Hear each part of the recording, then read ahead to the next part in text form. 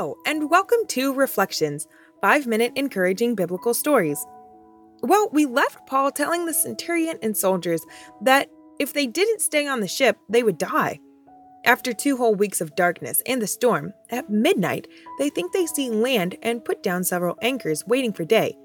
But then for some reason, there were several people who thought it would be a good idea to leave the prisoners and go to shore. But Paul lets them know that if they proceed with this plan, they cannot be saved. So let's jump into our story here and see if Paul's advice is considered this time. Acts 27:32. Then the soldiers cut off the ropes of the boat and let her fall off. Well, it would seem here that Paul's advice is being taken into serious consideration. I mean, not only did they decide not to get into the boat, they let it fall off and go into the sea. So it was no longer an option for anyone to take at any point in time. Seems like a bit of a drastic measure, but God doesn't need any help to provide for their needs or your needs. Let's see what happens now. Acts 27:33. And while the day was coming on, Paul besought them all to take meat, saying, "This day is the 14th day that ye have tarried and continued fasting, having taken nothing. Therefore, I pray you to take some meat, for this is for your health. For there shall not an hair fall from the head of any of you."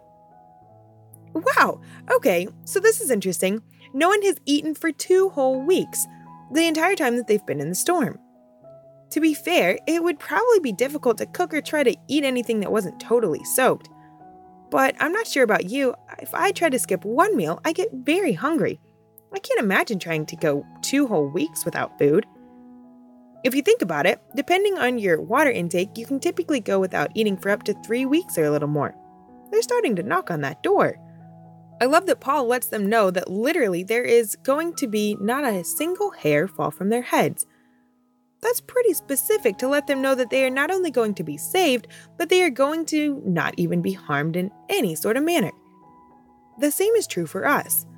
God will see to it that we are cared for, our needs are met, and that no matter what we are facing, He pulls us through without harm. What a great promise. Acts 27:35. And when he had thus spoken, he took bread and gave thanks to God in the presence of them all. And when he had broken it, he began to eat.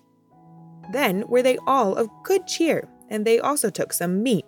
And we were in all in the ship 216 souls. Okay, so that's a lot of people on the ship. There are 276 people on the ship, and God is going to save each and every one of them. Did you see that Paul is leading by example and obeying God and being positive? Others were then able to also see that promise and be positive as well. I think this highlights the impact that our attitude and actions have on those around us. Are your actions positively affecting the situations you're facing today? Now that they had all eaten and God has been thanked in the presence of them all, let's see what happens. Acts 27:38. And when they had eaten enough, they lighted the ship and cast out the wheat into the sea. And when it was day, they knew not the land, but they discovered a certain creek with a shore, into the which they were minded, if possible, to thrust the ship. Okay, so this is interesting that as soon as they ate as much as they needed, they threw the rest of the food overboard. I guess they plan on not needing any more, ever.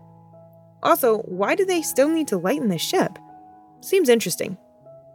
Then, once it was light, they could see a little creek which they thought would be really nice to get the ship out of the wind and wild seas. God gives us options and ideas to accomplish and bring us to His plan.